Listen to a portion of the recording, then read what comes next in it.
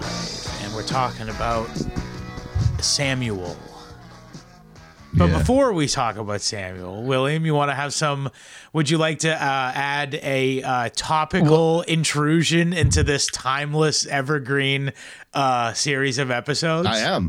Now then, you know that these, for me at least, these Bible episodes are always in the context of how nobody that's in the church, they don't pay any attention to most of this stuff. Yes, in fact, they try almost as if to like sort of steer you away from it, kind of. Yeah, it's gold washed. Yeah, gold washed. Yeah.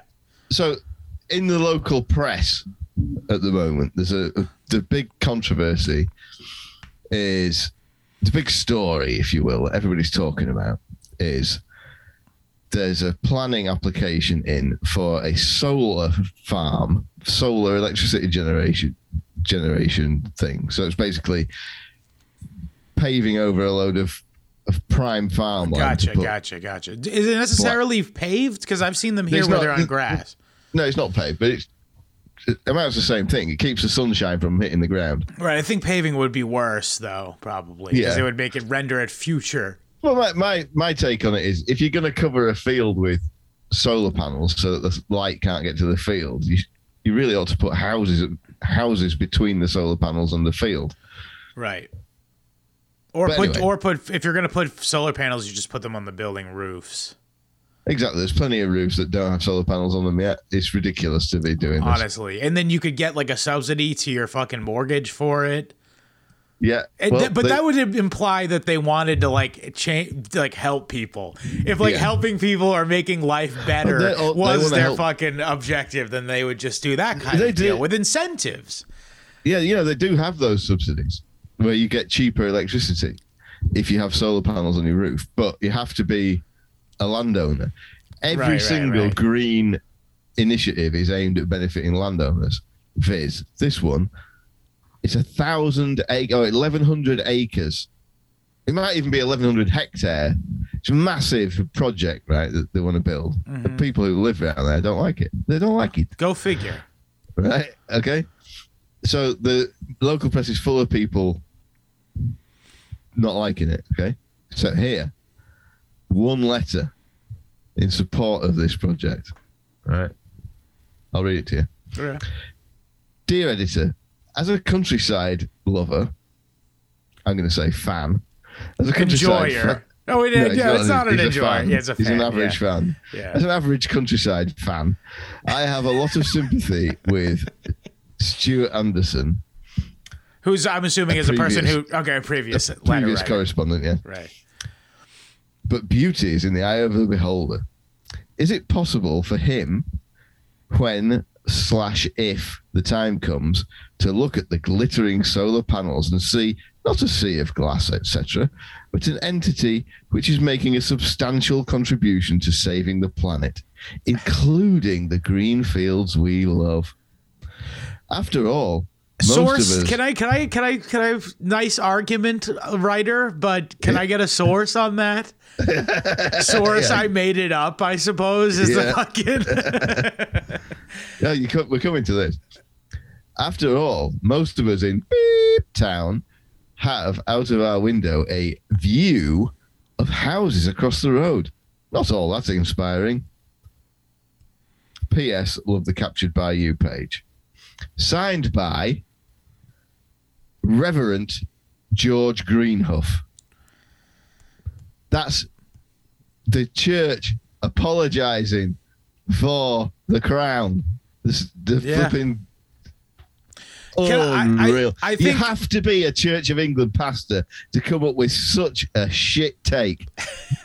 It's unbelievable. Yes, I think it's needless to say, but cringe. Yes. So I think it is relevant because that is the state of the Church of England, baby. That right there. You couldn't put it any better. All they do is watch TV. That's how they write their sermons, is they watch the TV news. Mm-hmm. Well, they're boomers, dude. They identify what they're literally baby boomers, dude.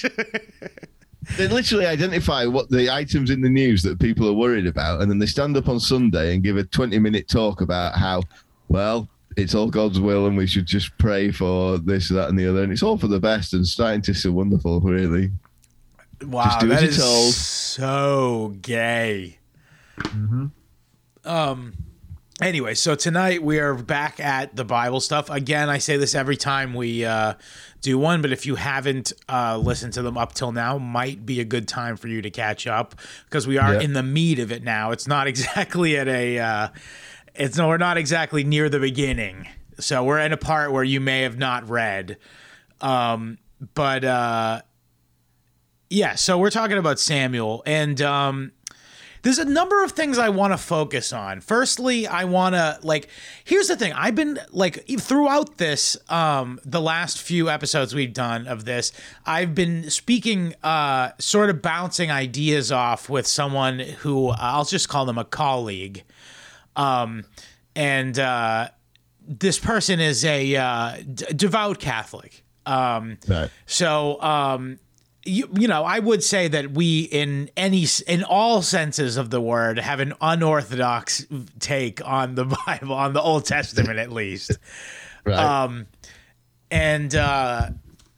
Because I'm coming at it, first of all, not only as someone who was, not only someone who has a pretty distinct, ideology, pseudo-theology, you know, sort of, I have a pretty, I would say a pretty, not unique, but a pretty distinct view on how politics and religion interacts, I would say. And then also, there's a belief that certain things are unchangeable. They are what they are. Yeah, and not just that, but also I consider I wouldn't say I call myself not religious. No. And at any rate, I think we're I know it's cringe, but I think we're probably deist. Something gay like that. Yeah. But I don't want to be deist. No, me neither. What's it called though? No, but that in the same breath, also, I'm coming from it from someone raised secular, completely secular. Yeah. Right. Yeah. I know you were raised Church of England, so it may as well have been secular, essentially. Yeah. But I literally was secular. Yeah. So I'm approaching this as with first of all, fresh eyes, and second of all, critical eyes, because, you know, we are talking about specifically in the Old Testament, we're talking about a group of people who still exists and still has a big role in world events, we'll just say. Yeah. Sure. Anyway, so they one had of the things... tables turned over, but they've picked them back up. A few times over, yeah. Straightened them out. Yeah. So anyway, I'm speaking with this person, my colleague, who is a Catholic, and his view on the Old Testament is just, this is the thing about Catholics, they all believe the same thing because it's the Catholic Church. Right. By and large, you know what I mean? There's the church teaching. So if you're correctly being a Catholic, you're going along with what the church says. And you know, they have the pretty standard, this God is the God of the Father of the Trinity. You know what I mean? So therefore, the stuff that is in this Old Testament is applicable to our New Testament. And of course, there are, when we get to the New Testament, we're going to see frequent references to these older parts in the Bible. But sure. To me, I find them so unreconcilable with one another. It really, it's hard for me to wrap my mind on talking to someone who is super smart and fucking knows his stuff, but also you can put it into BoomerCon language if there's any. I'm sure. Oh no, I'm doing pretty good, I think. Yeah, you can put it into you could translate it into BoomerCon language by saying, you know, the American Revolution was based on English constitutional law. It was this technical grounds for it were based in the English Constitution having been breached. That is a good way of putting it. I hadn't thought of developed. That. Yeah. Yeah, that's a good analogy, actually. Yeah. especially occasionally with happens. what I was gonna say. Especially with the the character of the British. By the way, it's an apt analogy. But anyway, so let's just say jump back to where we were, and we'll sort of branch into my like meta critiques as we go through. So we sort of we started off last time talking about who would become King David. He was just David where we left off. But I want to rewind a little bit. Dave. I want to rewind a little bit here because we kind of like glazed over Saul a little bit. And Saul is like really in this second. So we better recall Saul. Sure. And I think he's an important character for a number of reasons. First of all, like the whole, because when Samuel is broken up into 2 books in most Bibles, but it's really one story. And the reason they broke it up initially is because the length of the scrolls physically couldn't hold that much story in them. So, but if you look at it all as one story, it has like an amazing symmetry where like there's this rise and fall of first Saul. You meet Saul, he's doing awesome, and then it's pretty quick, but he fucking plummets down and ends up dying. And it starts off that the Israelites want a king. Right. This is after the period of Judges, which sucked. As you recall, we had a whole episode on it. It was pretty awful. Samuel doesn't want them to have a king. Yeah, Samuel is now he's the first guy who talks to. Samuel's a guy who talks to God. He talks to the big man. Like he's a big deal, and he's like thinking, oh well, this is all I need to do is fucking I'll be the not the king, but I'll rule over the Jews kind of. But the people don't want it. They want a king. I mean, I'm going to be honest here, right? A lot of these, what are the chances that of all the prophets, none of them were faking it? I'm going to say most of them were. This is my point. This is how I feel about it, bringing my sort of prejudices to it. Right. It's a 9 out of 10. If it's widely acknowledged you can be a prophet, bad guys are going to say they are. Yeah. And then also, not just that, but like if you look at this with a severely critical eye, this entire story, you can really cynically describe it as like a series of fucking political / civil wars that took place, and it made into this big epic story where God's involved. I know it is what it is, but it's so funny too, because like I'll be like talking to the Catholic guy, and he's just like, but this is where Jesus comes from. Like specifically, because there's all this onus put on the fact that David is the line of Christ. Yes. And it's like, I guess. But here's the thing. I mean, we were talking about this, and like my take on that is sure, but like who cares who his maternal great grandfather was? Yeah. His dad was God. Yes, his daddy was the big man. Right, exactly. And not just that, but also like when we take into account, we talked about this a little bit last time, but the Deuteronomistic history. So these books were written at a time period when the Jews were in decline, another period of decline actually.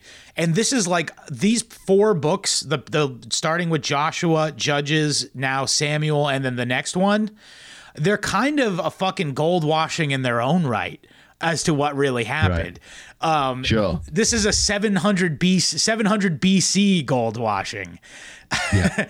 And the reason why they put so much emphasis on the line of David in this history, the Deuteronomistic history, is because the king that they had in charge at the time, his claim was that he was the king from the line of David. So they wanted to sort of secure the like theological basis for why this guy should rule their ethno-state. Yeah. Exactly. I mean, the whole thing of this, on my second go through it, I did get it. And it is, I do find that for this book in particular, I need to have some guidance as to what it's about before I can understand it, because a lot happens. It's like a pretty quick moving thing. A lot happens, and because there's no, and this is something we should have talked about on last week's show, but we didn't. But like we all Western thinkers. Yeah, we're Western thinkers. We tend to understand things by some kind of thread of an idea or a principle or something that runs through it. And there's no principles. There's no kind of moral message to this at all. Totally agree. It has no morality in it. It's just legalese. It's just legal precedent piled on legal precedent. But it's not even like justified according to a legal principle. It's just, this is what happened. Right. Deal with it. It's funny too, because I actually brought the book up, but I'm reading You Gentiles, this book by this Jewish guy in the 1920s, and the whole book is by the way, it's put out by Anil Hope Hill, the publisher that published our last week's guest. But anyway, so it's a reprint though of this guy from the 1920s, and it's basically like, it's from the perspective of a Jewish guy who explains what his view of what the difference between white Gentiles, meaning any non-Jew, not just white people, but kind of pointedly white people, but regardless, and Jews. And his thing is a big part of it is like, I'm like so disgusted at like the Gentile instinct to have like high-minded ideals. And like, you know, a sense of fair play. Ugh, disgusting. We play to win. Basically is like, and it's like, I'm quoting it, I'm paraphrasing it, but regardless, it's in here. Check out the book. I actually recommend it. I'm like almost halfway through. It's not a long read either, by the way. I'm really kind of dragging my feet, to be frank. But but yet you're so right, is that like this is completely it's what it is this is a document, and this is, by the way, I jump back to this all the time, but that R. Crumb introduction to the Genesis comic book, he's like, this story is the document of political power that says that these are the chosen people, and that's how they view it, for better or for worse, you know. They like, and also that's how the characters view it, by the way. So that's why they act this way. I mean, they're not characters; they're semi-historical figures. Yeah, sure. And so I have every reason to believe this is why they act this way. And yeah, it is very cold, calculating, and it's very much like they play to win. Like that's what it is. If there is a principle in Samuel, especially Samuel 2. Right. It's that you don't kill a king. True. Which is, again, is another. That's something that's kind of bled over into Christian teaching. That's true. I understand it. Jesus was a member, and Paul was into all that stuff. Yeah, true. I think he was a member too. Like, I'm not. I've got serious reservations about it. I mean, I'm not pro killing kings per se, but like there's respecting governments. What's it called? The fucking doesn't sit well with me. The John Locke quote that's on the fucking pine tree flag. An appeal to heaven is your, it's your right of fucking killing the king and being free under God. You know? Yeah. That's, I mean. Just saying, I'm not a huge John Locke guy, but I mean, that's pretty based. Yeah. I mean, like, because I've got a very passing acquaintance who's a really devout Christian, and her angle on it is, oh no, you just have to obey God puts the rules over you and all that. But like, how do you reconcile that with compulsory homosexuality, compulsory abortion? Yeah. But what, like, you're basically abrogating everything else. It's just the plan, dude. Yeah, there's no point in I'm not saying from a Jewish point of view, but from a Christian point of view, right. There's no point in having the Gospels at all if it all comes down to, no, you're just going to obey the government, because that's what it was before. Yeah, Jesus was a rebel. Yeah, exactly. At least something of a rebel, you know? Otherwise, he wouldn't have killed him, I don't think. Yeah, exactly. Yeah. I think that's kind of the whole point of his arc, right? Yeah. So, I just... Here's the other thing that I really, like I say, we're only this far through the Bible, so I don't really know what I'm talking about. Yeah, but, learn with us. These are my thoughts right now. Learn with us, But here's the other thing I really took, and we'll get into the nuts and bolts of it, of course, in a minute. But here's my other thing that I really took from it. You said, "Don't kill a king." Totally agree with that. Great point. The other thing is that the best king is the king that holds the tribe, like, and their obedience to God, which is their ethic. Their ethic is that is what just makes obedience. A good king. Yeah. Here's the other thing. So we're gonna, we'll talk about it. So let's just dive in because so Samuel. We mentioned that Samuel is the prophet. He anoints fucking Saul. He's the first king, and he's a badass warrior. Even though, by the way, the whole time I mentioned before, his name is Saul. That means Shaul. That means to question, to doubt. So at every point in his story, he's like, "Am I the guy? Am I doing the right thing?" That's his character in a nutshell, and you really get that vibe when you read the book. And so he's kicking ass. He's fucking killing Philistines, taking foreskins, unironically. But then he starts overplaying his hand. Being the king kind of goes to his head a little bit, and he starts acting the fool. But really, here's the thing: he starts trying to be merciful or like rational. He starts getting principles. Something of that way, yeah. Because first of all, he lets an enemy king live. Yeah. Because he's doesn't kill all the oxen and sheep. Yeah, because he's like, this would be good for the fucking tribe. I mean, yeah. But God said, "Oh no, you better sacrifice every single thing, otherwise you're gonna be in trouble, Mister." Saul says God says that. Yeah, maybe Samuel. Samuel says. God. Yeah. And then also he made his other big crime was he makes a false prediction. Basically, he's like, no one's going to eat any food until the sun's down after we fucking conquer this entire city.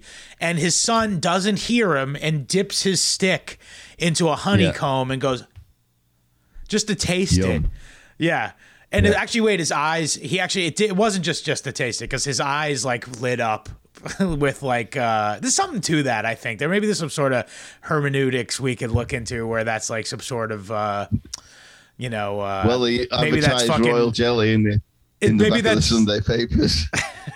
Well, I was just gonna say, like, maybe Joe Rogan should be asking Jonathan if he's ever tried DMT. Is what I'm saying. His eyes lit up as if he was illuminated or some shit. I believe it's crazy. Man. Say, Jonathan, have you ever taken DMT? Actually, Joe, I have. Anyway, so Saul is like, oh fuck, I don't want to like kill my son. This sucks. I love my son. Yeah. A human being would do.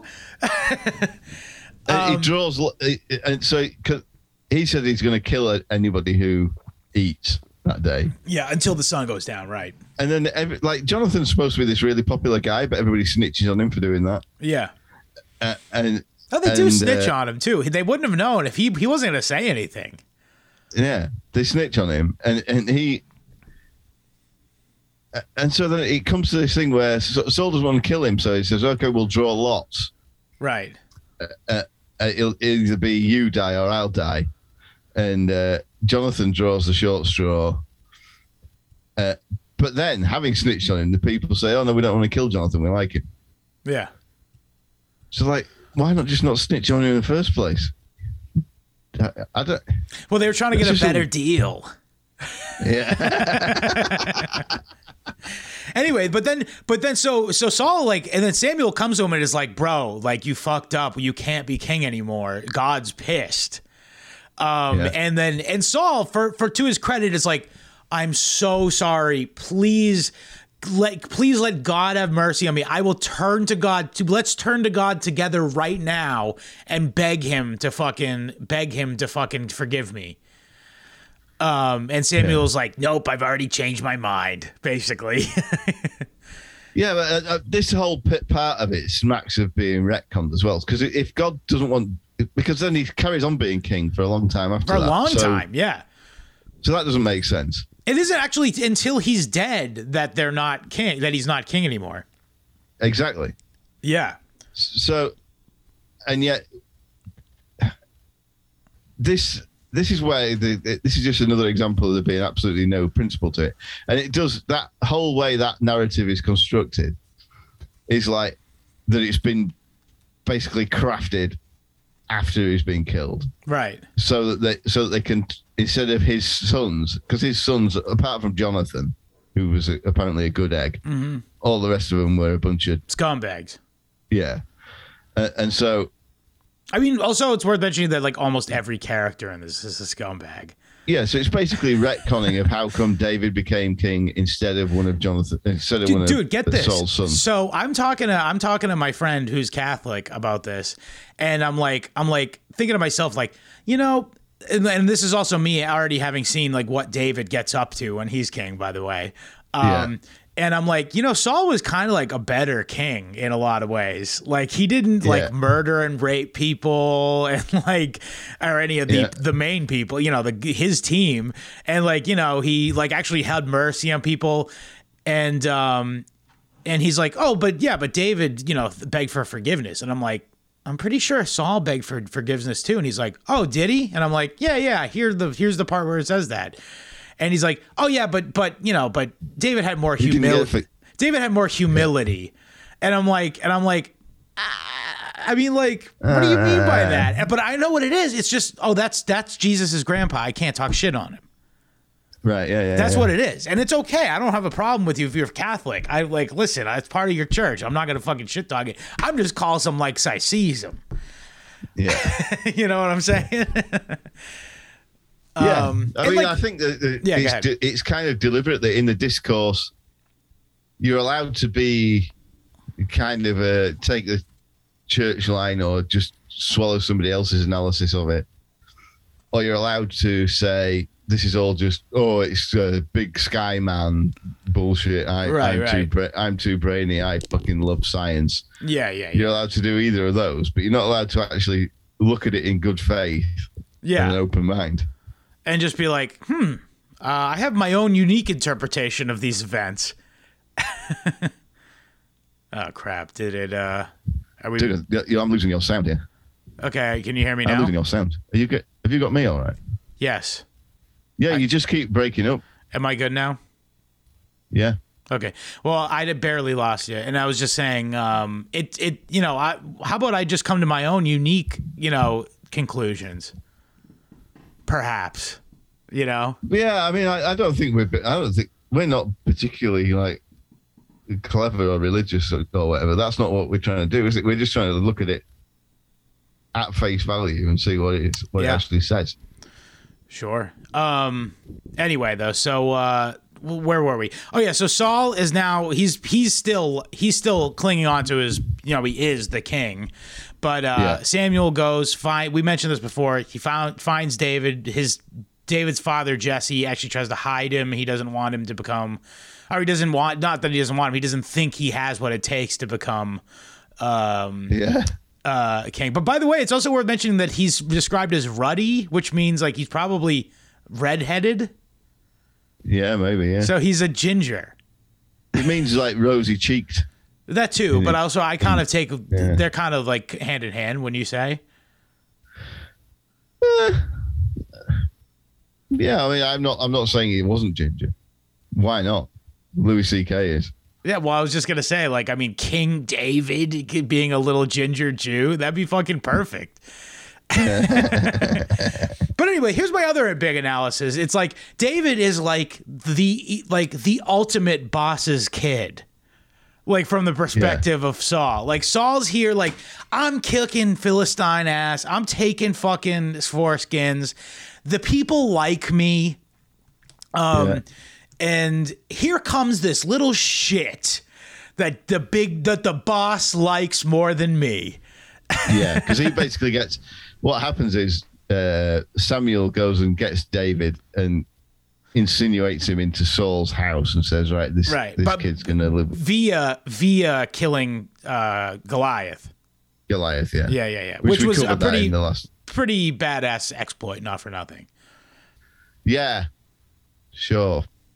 I mean, again, I just have taking it at face value, which I am. I'm going to give them the benefit of the doubt with this. It's to show that he surmounted a massive odd, and also, by the way, he had more bravery than Saul, because if you recall in the story, Saul was afraid and wouldn't face Goliath and sent David. Because he didn't believe it. He's Shaul. He's questioning. He's doubting himself. Right. Yeah. Anyway, so David's doing that. He again is insinuated into the house. He's supposed to get Saul's favorite daughter's hand in marriage. But Saul's like, actually, fuck this kid. I don't think so, actually. I know Samuel likes him and wants him to be king, so how about fuck him? And he actually decides that he's going to have him killed. Yeah. And so David has to hide and live with the Moabites. Right. But it is worth mentioning that he is somewhat descendant of a Moabite because he is of the line of Ruth, who was a Moabite, if you recall. Correct. Also, another thing is that later on he goes and hides with the Moabites. So it's very intriguing to me that there's like shifting alliances during this time period, you know? It seems like they're cool with the Moabites, but they're clearly very not cool with the Palestinians/Philistines. And then also so Saul and David both separately fight the Ammonites and the Amalekites. Yeah. Well, there was that the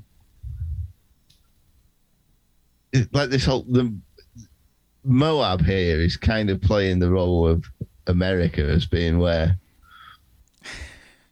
David goes. They go off and hide. Yeah. And get into mischief and bide their time to take over again. Just every time I hear that word, I can't. You can't not think of Trump, right? For dropping the Moab. That big propaganda thing. How much of this Old Testament stuff ends up in our militaristic propaganda? I wonder why. Today. Yeah, I wonder. Yeah, I mean, they really are just doing it right under your nose, aren't they? It's insane. chill.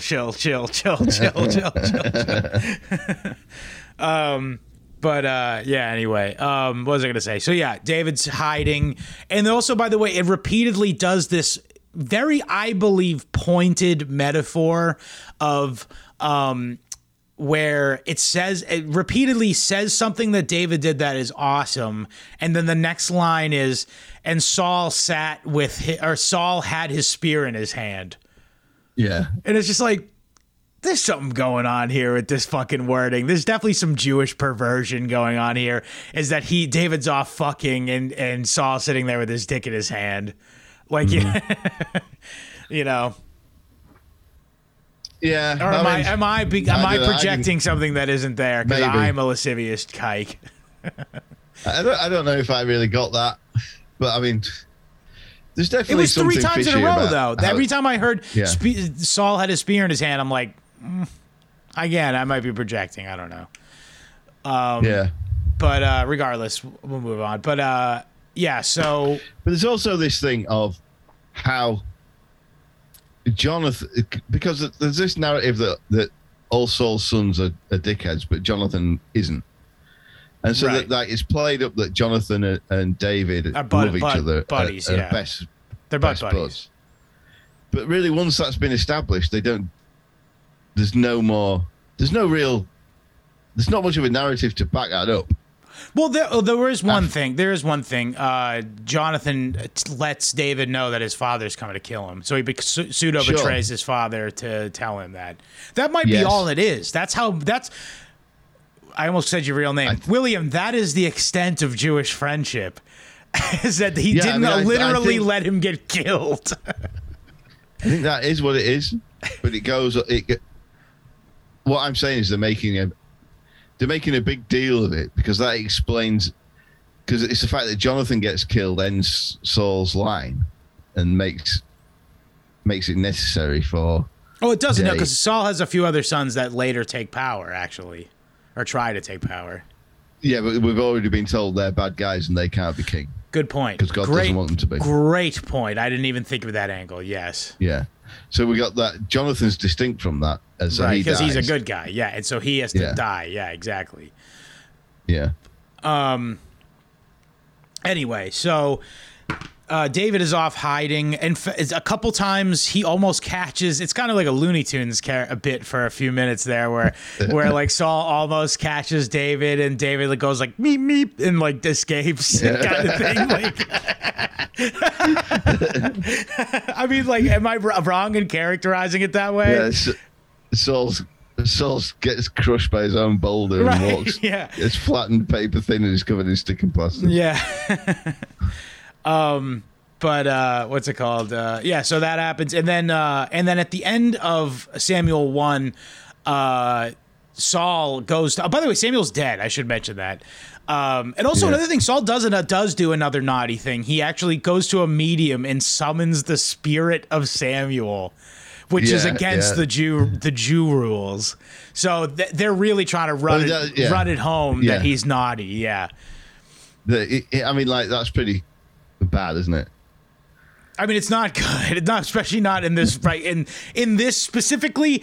The Deuteronomistic history is supposed to be like a gold washing that uses the framework of the Deuteronomy book, meaning all those rules, as its basis for the rewrite, kind of. So it's really naughty, like, because that is like, you will not suffer a witch, you will not fucking all the shit about fucking Moloch and all that stuff. Yeah, it's bad. Basically, it makes Saul look as bad as it. Yes, because they have a reason to make David look badass, because David is the descendant of David, is their fucking king. This is history written by the victors 101. Yeah, but you've also got to look at then what happens during the reign of David. Right. Okay, now we're getting to that. He does a load of bad stuff as well. Yeah, Saul. So Saul dies in battle. He asks one of his servants to kill him because he will not suffer being killed by someone with no foreskin, or with a foreskin rather. Yeah. And they do, and but he ends up having his head cut off by the Philistines as a trophy. Yeah, and so the guy who is asked Saul is the king, and he commands this servant of his to kill him. He does so. He takes his crown and his, like, trinkets and details of office to at great personal risk and expense of labor, tracks David down, who's just hiding. Right. He's in hiding. Yeah.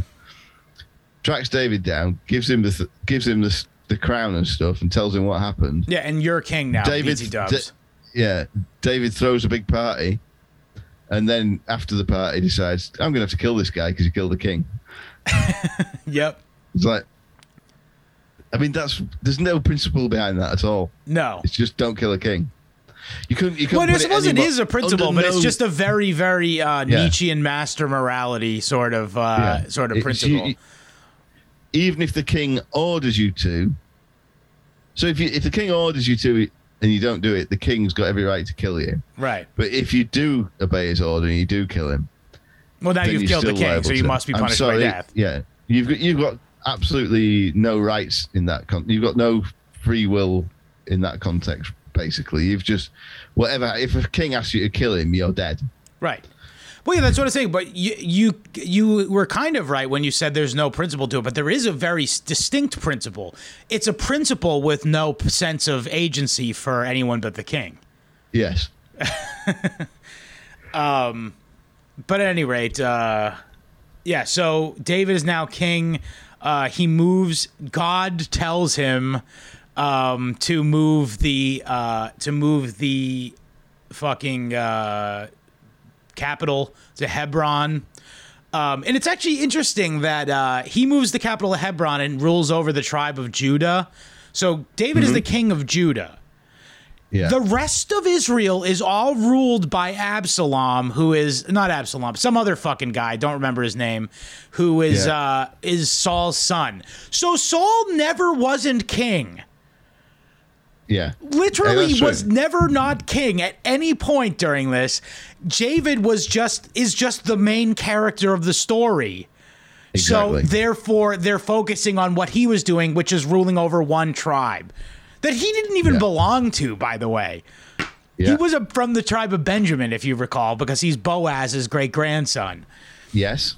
And the Benjaminites, I might remind you, were more interested in raping a woman to death than having a fucking tribe. And then they had to slaughter all the women and steal women from other tribes to repopulate their fucking tribe. So it's a really fucking fucked up family. Yeah. Anyway, where were we? So David is now king. I mean, diversity quotes. is the Benjaminites' greatest strength. Evidently, yes. Apparently, yeah.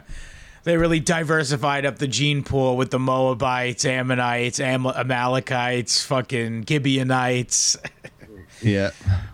Forcibly, of course. The only good way you can diversify.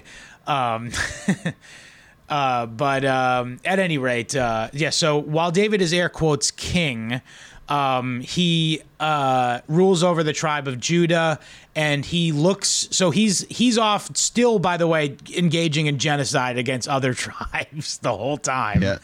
And also clashes but with doing it. He's doing it right. He's doing as he's told by God. Right. Because Samuel would have liked this kind. Yeah. As opposed to how he felt about Saul doing it. Right. Yeah. Come on, Saul didn't do it properly. He was too merciful. Saul started to get. Soft. I think Saul started to get kind of liberal. Yeah, he got some kind of principles, didn't he? Or some kind of. He lost the vision of the total world domination of one ethnic group. Compassion is what he got. He got some kind of compassion and rationality into his. Yeah. Go figure. Into his rule.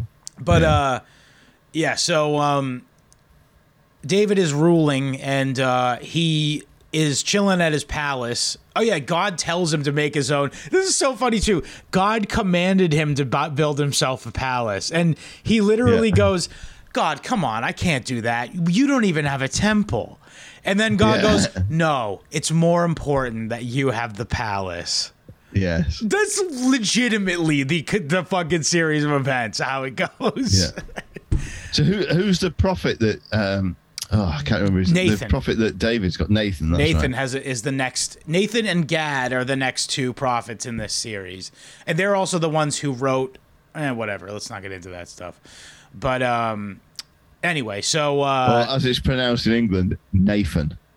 There you go. Yeah.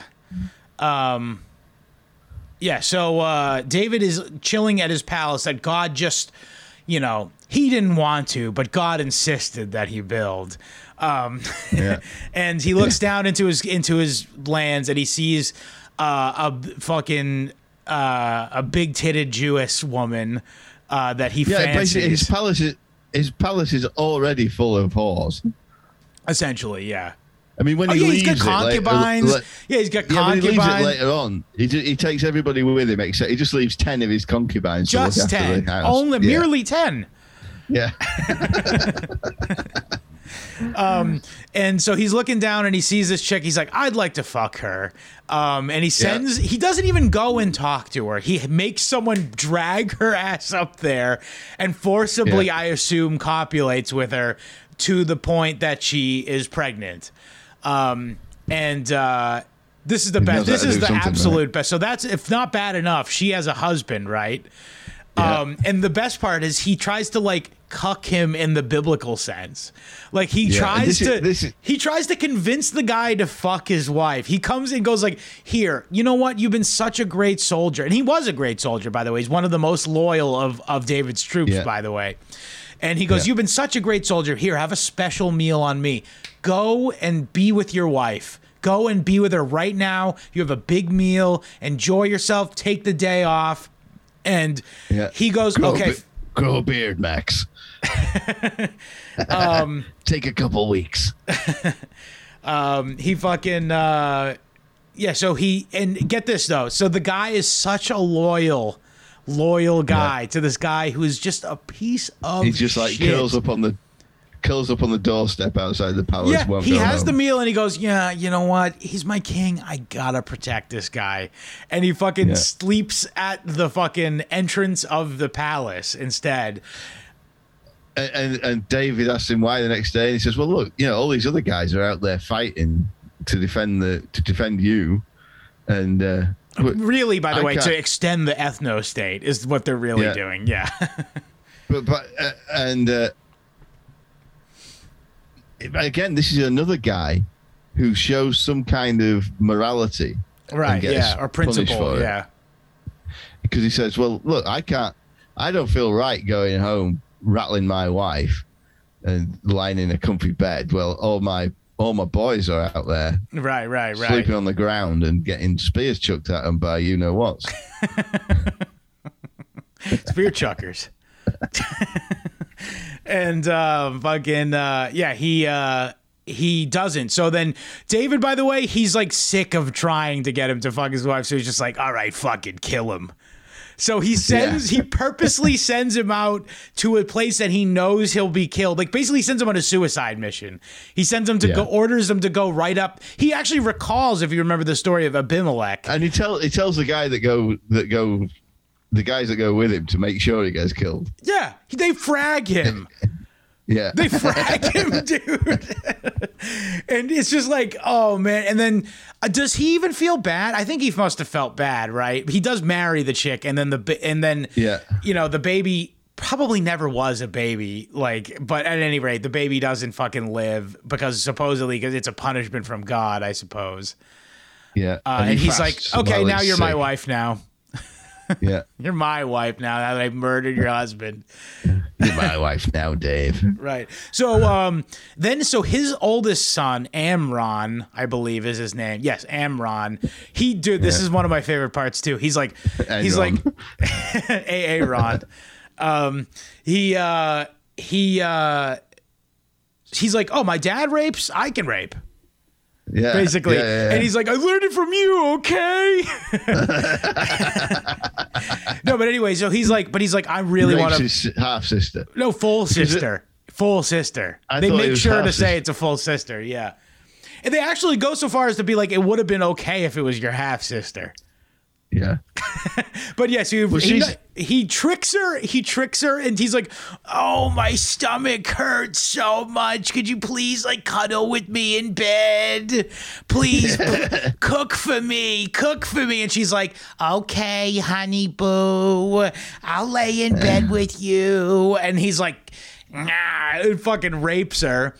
And their other brother's like, that's my sister. If anyone's going to fuck her, it's going to be me, basically. And murders his other brother. Murders the brother. Yeah, murders the fucking... The raper brother. The Raper brothers. Yeah. But I mean, there's a really revealing part in that where because he basically... He forces himself on her. Correct.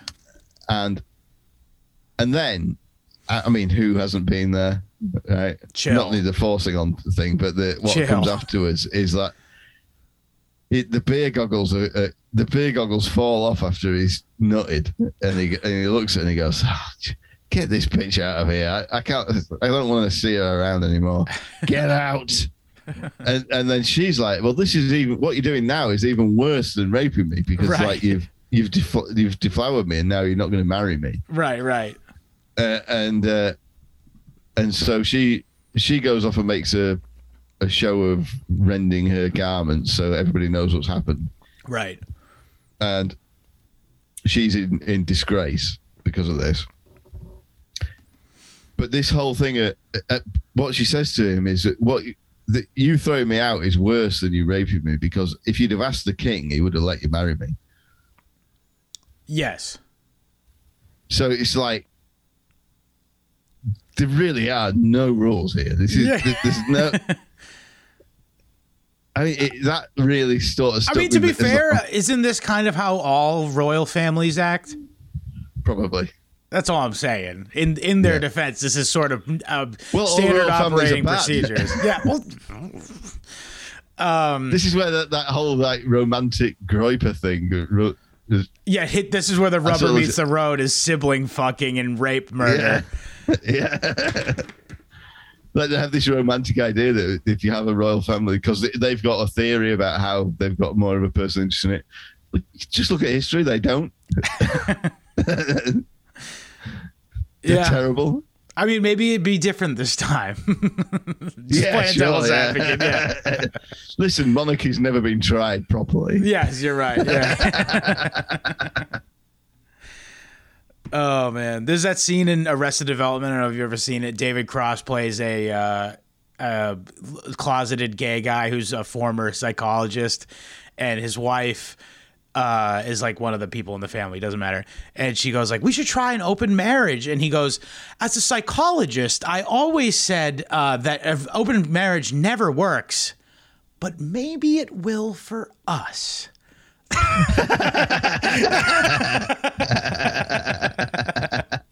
Yeah.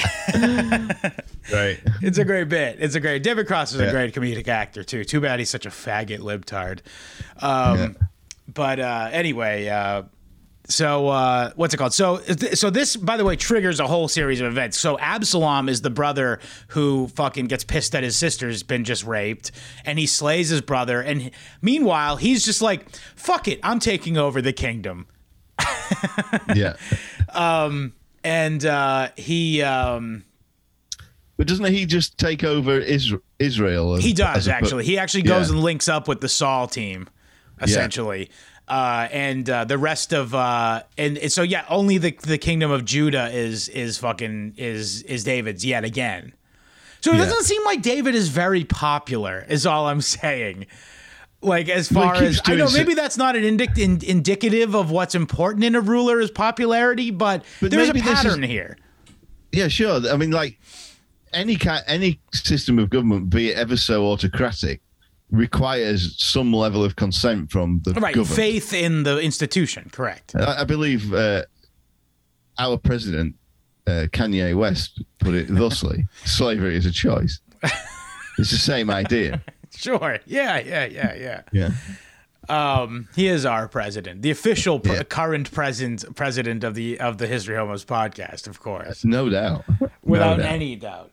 But where were we? David, he's in hiding again. So now his son is in charge of Israel, and guess where he is? He's hiding in a cave in fucking Moab again. Yeah. He's Osama-ing out. He's probably got some sweet concubines up in that neck. Oh yeah, he did leave all but 10. Or he took all but 10, I should say. Just 10. He's probably got some He's probably got one in every cave. Right, yeah. In every, just waiting for him to come back. Yeah, he's got a hoe in every Semitic conclave. Yeah. But again, this is like this sort of sub-narrative of this of him always dealing with what are styled as rebellions. I don't think the first time it's really. I think he's the rebel, really. Oh, absolutely! You'd have to really convince me otherwise. Yeah, but in the book, it's not. It's not. Yeah, really it acts as if way. It's obvious. I mean, God Himself said, "I choose David." Duh. Yeah. And here's the other problem. I said this was saying this to my friend who's Catholic, and I'm saying this stuff to him about how and explaining and using lines and verses as to why look, Saul wasn't that bad, and look how shitty David was and stuff. And I'm like, I feel like, and forgive me about this, and I have nothing but respect for your religion or whatever, but I feel like, imagine if you were me even, and you never heard of Jesus before, and you're just reading this as a story. Yeah. You know what I mean? And don't you feel like maybe you with the information that's Jesus's grandpa, that would make you feel a little different about these characters? Yeah. And he's like, yeah, I mean, yeah, for sure. That does definitely paint my fucking perspective on David, the guy, is knowing that, that's part of our canon. But really, it's more about the narrative where, this whole thing of the Absalom going off and ruling Israel. He sounds like pretty based in Red Pill. If he murders rapists. Yeah, exactly. Like you could, a more conventional take on these characters would be that he was the hero in our morality. In our morality, yes. Yeah. Yes, in our morality, Saul and Absalom would be the good guys. And because, like, king is a hereditary office, and God did promise to Saul that his house would stand forever. So they've got that that claim, and so his sons are entitled to rule under the rules. So, but it's basically, it's not just thou shalt not kill a king, although they do, when Absalom eventually gets killed, David mourns him. Right. Yeah, that shows. I think that's like the Deuteronomist being like, oh, we got to make him somewhat likable. Yeah. It's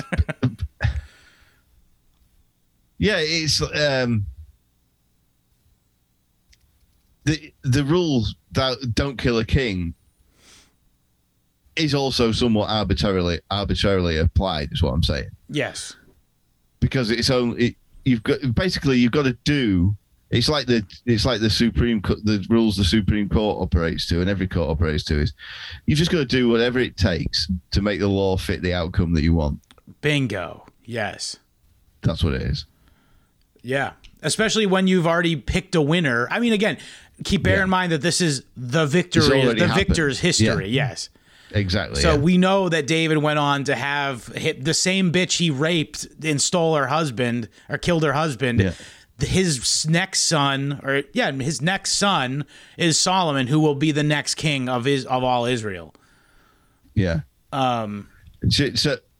Okay, right. I almost buried the lead here. What? So this daughter of Saul, who daughter of Saul? Yeah, David marries Saul's. Is it? Oh, no, it's just some chick. Oh yeah, it's this. Okay, so this bird, Bathsheba, yeah. No, Michael. Oh, yeah. That's one of his wives. Yeah, he's got 6 wives, bro. No, 7. Michael is Saul's daughter, isn't she? She is, yeah. She is, yeah. He's married. So next time you do Saul's voice, okay? Yeah. He's married to a woman called Michael, and they didn't have any children. It's Obama. Oh, Absalom, my son, you have died. Yeah, so anyway, Absalom fucking dies in battle against the Philistines, actually. Because, by the way, also, so Absalom's acting as if he's just the king of Israel, by the way. And he's off doing king of Israel shit like fighting the Philistines, right? Yeah. And he loses in battle. And then David, this is the thing that really gets me, is like the book itself actually goes like, instead of being excited that now he was the unquestioning king of Israel, he was actually sad that his son was dead. And it's like, think the Jew doth protest too much by being like, hey, look how great I am for not even caring that I'm now the undisputed king of Israel, and I actually care that my son died. Yeah, and this is the death of Absalom, right? Because later on they say, he was killed in battle, but right at the time, what the actual narrative was that he was riding along on his ass, and Abner, it's one of Saul's dudes, kills him, right? Yeah, because he got entangled in a tree, and he's like all tangled up in this tree. The ass has gone out from underneath him, and he's like stranded there like a turtle on its back, but his little legs are dangling like that in the tree. And a load of David's guys come across him, and they just chop him up to little bits and take his head back to David's house. Oh yeah, that's right. So he wasn't killed in battle. He got tangled up in a tree, and while he was in a battle with somebody. I can't remember. Yeah, he had been. Yeah, Abner, but that wasn't maybe, who was like one of Saul's kids or something. Son of Ner. Abner, son of Ner. Every time I heard that, I was like, really? This dude's name is Ner? What's his brother's name? Ig?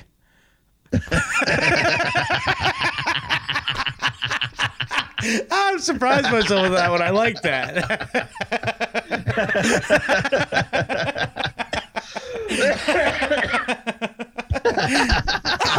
I like hurt my fucking ribs.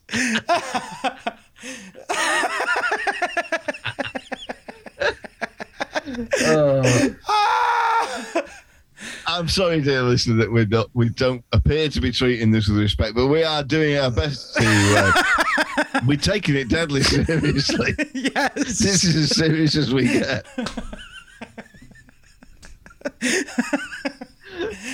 I swear to God, I didn't have that planned. It just came out of me right now. Home run, Cumia. All right. Let's move on. There's a little bit more to talk about. Yeah. That was good, though. All right, enough. So David is now king, undisputed of all of Israel. His power is consolidated, and it sets the stage for the next period. Finally, everything's as it should be. The right man is king. Right. It's like, and also it's just like I don't know. I vaguely brought up a little bit of this in on the show prior in episodes, the Bible episodes. But there's a going theory that's semi new that like Jesus, while a historical person, his details are fabricated. You know what I'm saying? Is like they used it. They purposely changed details about his background or whatever to make it fit better into the canon of the fucking of the the overall thing. And part of the theory is like, oh, they just made him this line of David because the line of David is really important in the Old Testament. Right. That makes really good sense to me. You know? Yeah. So, and also, who the fuck knows? Yeah, it's not like they had like strict genealogies kept, Yeah. Yeah. We're kind of going on their word that he's the line of David. Yeah. I mean, ever since the beginning of the internet, right? When I first became aware of it. Right. Because it's like, things like Ancestry.com are massive in America, aren't they? I don't know anybody who's into it, I'm sure some people go in for it here. But it's really this sort of interest in genealogy is definitely a more American thing than it is an English thing. Okay, I'll take your word for it. I don't know, and I think it's just America's more. Because it's like a more of a mixture. Well, not just that's a good point, but I was also going to say it's like we're like a mixture of different cultures here. Yeah, exactly. Yeah, that's part of it as well. Obviously, like the aristocracy are into genealogy, but they don't have to look it up on the internet. Right. Yeah, that's true. They can just theirs look. Is planned. Yeah, and also theirs is like literally written in a fucking book, bound in leather and human leather from fucking 10,000 years ago. It's made out of lampshades. Yeah, it's made out of dragon skin or something. Yeah, so that I think that made out of Nephilim skin. It comes back to this English people not reading the Old Testament things. Like religion and genealogy aren't for us plebs in England. The only religion we need is Queen and country. Do as you're told. Sure. Give us your children for cannon fodder. Shut up. Took you for Also, English liberalism is kind of baked into it too. Yeah. Oh, it's baked. The sort of English liberalism is on its last legs, isn't it? Really, it's kind of new neoliberalism now. For sure, but I was just gonna say, like, the religion in general has like kind of a flavor of liberalism kind of thing. Yeah, but I mean, English liberalism really took root in America, didn't it? More than it. Yes. Do you know what I mean? There's more of us too. I mean, not for nothing. Yeah. I think basically all the people who took it seriously had to leave England. Go to America is what it was. Yeah. And then some of them came back to do a bit of. Well, if they'd have lost, they would have been terrorists, wouldn't they? But they won, so it was. Yeah. Then it got writ large into the the fucking. Yeah. The annals of. Although they come out that so the Puritan thing very quickly, even though they won, very quickly kind of counter-revolutionary forces took hold, and it basically went back to the status quo ante, but they were a bit more careful about not provoking another one. Right, yeah. The same with South Africa, the Boer War. You look at what the government of South Africa was before and after the Boer War. Yeah, it was the same. I mean, it still had Paul Kruger in it. Yeah, same personnel at least, just a different structure that was more... Yeah, and also just different... But they didn't make the different structure make the way of life any different, really. No. Didn't change anything much. Anyway, because it's not about what actually happens. It's about who's in charge, isn't it? Yeah. At the end of the day, it's about power. It's not about day to day. Although now when power is so guaranteed, that's the thing about the difference between then and now is power is so stratified, it's calcified, if you will.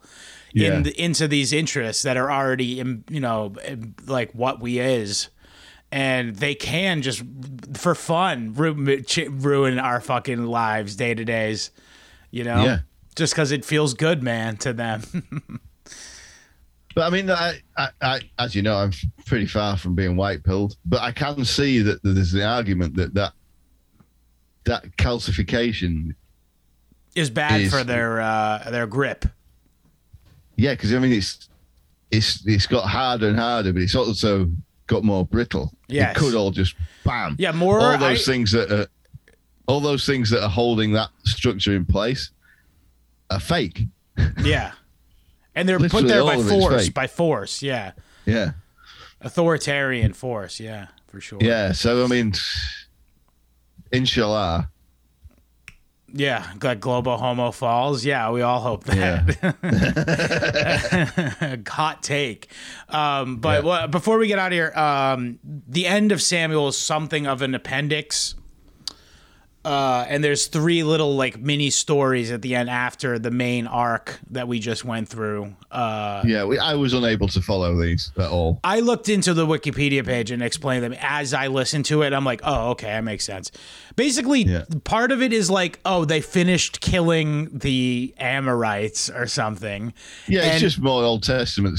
Yeah, and they also made sure to mention that they killed all of Goliath's descendants. Yeah. They mentioned that. Giants. Yeah, and they also killed the guy with 6 fingers and 6 toes, which is probably one of the most historical parts of the story because that guy probably did exist. They didn't get them all, though. I mean, you've only got to look. You probably don't know who he is, but I think I've shown a photograph of him on the show way back. Imran Tahir, like 7 foot tall Pakistani. He's got 6 fingers or something. Probably. I mean, he's got enough room for 6 fingers and 6 toes. I'm just saying he's a giant. He's a giant Arab. Gotcha. Yeah. Oh, I mean, to be fair, last episode we figured out exactly how tall Goliath was. It's 7'10". Like, there's a bunch of NBA players that are that tall. Yeah. Just saying. They're not Arabs. Yeah, that's true. Well, it's like hard to call them Arabs because they weren't Arabs. Arabs are another distinct group that hadn't gotten there yet. Right. So, but at the same time, I get what you're saying. Yeah. They're more like olive-skinned, big-nosed people, like the Jews. Exactly. Yeah. That's what Imran Tahir is. Okay. Well, yeah. Whatever. So one of the other stories is about how, it's a psalm. It's a song that David composes. You're also going to see in the next, we're going to go through Psalms in a couple episodes. Psalms is like a collection of like hymns almost. And a few notable ones are penned supposedly by David in this story's time period. Do you think he was like Marlon Brando in Apocalypse Now? What, getting fucked missionary style by Richard Pryor? No, I mean in Apocalypse Now, where he's in his hut, just like writing and going crazy. Oh yeah. Well, one of the songs, all the things he's seen. Well, you want to know something that's very funny, actually, that goes perfectly with that, is that, remember the part, we didn't mention it during this analysis, but there's a part where David is hiding, he's hiding from Saul. and another king finds him and he's going to kill him, and he pretends to be nuts. Do you remember that part? Yeah. And he lets spit go in his beard. Yeah. He's a part where he literally does the "you can't hit me, I'm crazy" bit, basically. Like, not even joking. That's like legitimately a thing that happens. And one of the psalms that he writes is about that event. Cool. About how much God like kept him, safe or whatever. It doesn't matter. Maybe Jimmy Savile didn't invent hip hop. Oh, it was David. Another notable pedophile, rapist. Yeah. And then so the last story is about how. And get this. This is interesting. So, I didn't get this in the Bible reading, even the King James Version. And the King James Version I've found has been fairly esoteric throughout. But according to the Christian analyses I watched, the last story of Samuel is about how David took a census. And God got mad at him, and it's not really explained why. And I looked into this, and the Christian analysis... think it's because... Can I guess? Because I think you can guess. Go ahead, please. I think I do understand that. I think God was because he was like, "There's no way that you could burn that many bodies a day. Don't take a census. I don't want any of my fucking things blown up." It was when Absalom was in charge of Israel, wasn't it? They did that. This is why I found it hard to follow, because it all goes. Starts telling details from stories. Here, let me look. Let me look. I have it open on Wikipedia. So go ahead. Explain what your point is. He's trying to be like Saul and be like a military guy and figure out what the relative strengths are of the opposing forces. Yeah. And God doesn't want him to do that. God wants him just to trust that he's going to win because God says he's going to win. Okay. That's a decent take. It doesn't say anything about this being during that time period, actually. Yeah. But according to these several different Christian versions, it does, because they count the numbers of Judah and the numbers of Israel. So it's when Israel and Judah are squaring off against each other. That may have been written like that because at the time of the composition, they were two different. The writing of the story, it was two different kingdoms too, as well. Just playing devil's advocate here. Well, it's funny I say devil's advocate because the Christian analysis is that Satan instructed David to do it. Right. But again, there's no principled reason not to do it. Oh, I agree. So it doesn't make sense to us, does it? That's why it's so hard to understand. Yeah, it's definitely something esoteric is going on. Something that we're not getting because of the context is lost through the ages. You know what I mean? Yeah. Well, anyway, my explanation was what came to my mind. So listen, I like it. I like it. Seems logical, but the fact that it's logical and based on some kind of principle probably means it's wrong. Yeah, it tends to be that way. Yeah. Anyway, and that wraps up Samuel. I mean, like, it's a pretty interesting, and again, like we mentioned, the symmetry of the story arcs of the two characters. I said what I thought about. I really do think this whole thing is a major gold washing to focus on the line of David for the historical purposes of the Deuteronomists. It's definitely like, as we discussed last week, in regard to the Murray Rothbard lecture that we talked about last week, the clergy apologizing for the crown. Right. It's like a it literally is a retroactive justification of why this guy is the king now. Right. Yeah. Whoever it was at the time. It's gold wash. Yeah. Oh, they're doing what they do best. So, yeah. I mean, it's exactly this. And this is why I thought it relevant to read that letter from a Church of England vicar. Hey, listen, as soon as you said, as soon as you had said, well, was wondering where the punchline of the whole thing was, and then you read what it was, and I'm like, I get it immediately. Yeah. Yeah. Okay, so you know what? I hope you hope you, dear listener, enjoyed that one. I think we did a really good job of summarizing all of Samuel, not just the second half, like we said what we needed to. Yeah. So I hope you enjoyed it. Let us know. t.me/historyhomoschat. Come tell us what we did wrong. Because actually, I also want to say this is a little plug, I guess, for the Telegram group. But whenever we get something wrong in this, people will come and correct us, and we are happy. We're so happy to get corrected on this because I definitely got something. I remember specifically, I don't remember, sorry to whoever said this, but you not proved to me, but you let me know that Rob R. Crumb isn't Jewish. All right. I can't remember who it was, but shouts out to that guy who said that. So t.me/historyhomoschat and come talk to us. Also, most importantly, check out, if you're watching this video and you want to get the audio podcast, www.historyhomos.com, or you can get us wherever podcasts are found. We're on video on Odyssey and BitChute, and also, most importantly, at Rockfin. That's www.rockfin, that's ROKFIN.com/historyhomos. And you get this episode, you get every other Bible episode in fucking, we should make like a playlist or something. That'd be cool. I don't know if you can do that, but regardless, it's all of our free episodes. And then also, in addition to that, if you wish to pay a small fee monthly, you get access to our 4 times a month bonus content. It's episodes. Well, it's once a week. Sometimes you get 5. So that's true. You're right. But it's at least 4 a month, so you're getting that with your subscription at least. Plus, you get everybody else on Rockfin's bonus content as well, all their premium content. But we're the best, which includes we're the best thing. But there's some great guys on there. That's true. Many good ones. And gals. And gals, of course. And so please, if you like the show and you like what we're doing, go. That's the best way to support us. And honestly, and tell other people about the show. Please rate, review, and subscribe on iTunes too before we get kicked off. It'd be nice to have a good review on there before we get kicked off. Leave us a 5-star review, a 5-star rating, a positive review, because you never know, it might be our epitaph.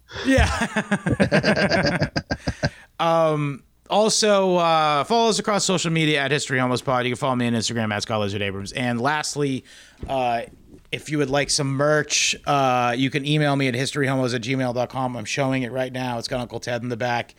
Email me at historyhomos@gmail.com with your size and address. $10 for shirt, $20 for shirt, $10 for shipping anywhere in the continental U.S. Die with dignity. For comedy car repair videos. I'm sorry, I didn't plug it myself.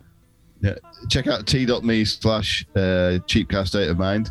That's me basically smashing myself on the thumb with a hammer every week. That's quite funny. It's a great show. Also, if you're into like the structure of the 1960s Batman with the cliffhangers, it's definitely of the same ilk. You gotta add that. You gotta tell our friend to add that. Yeah. Same fag time, same fag channel. Oh man. Anyway, die with dignity. William, what do you want to say to the people?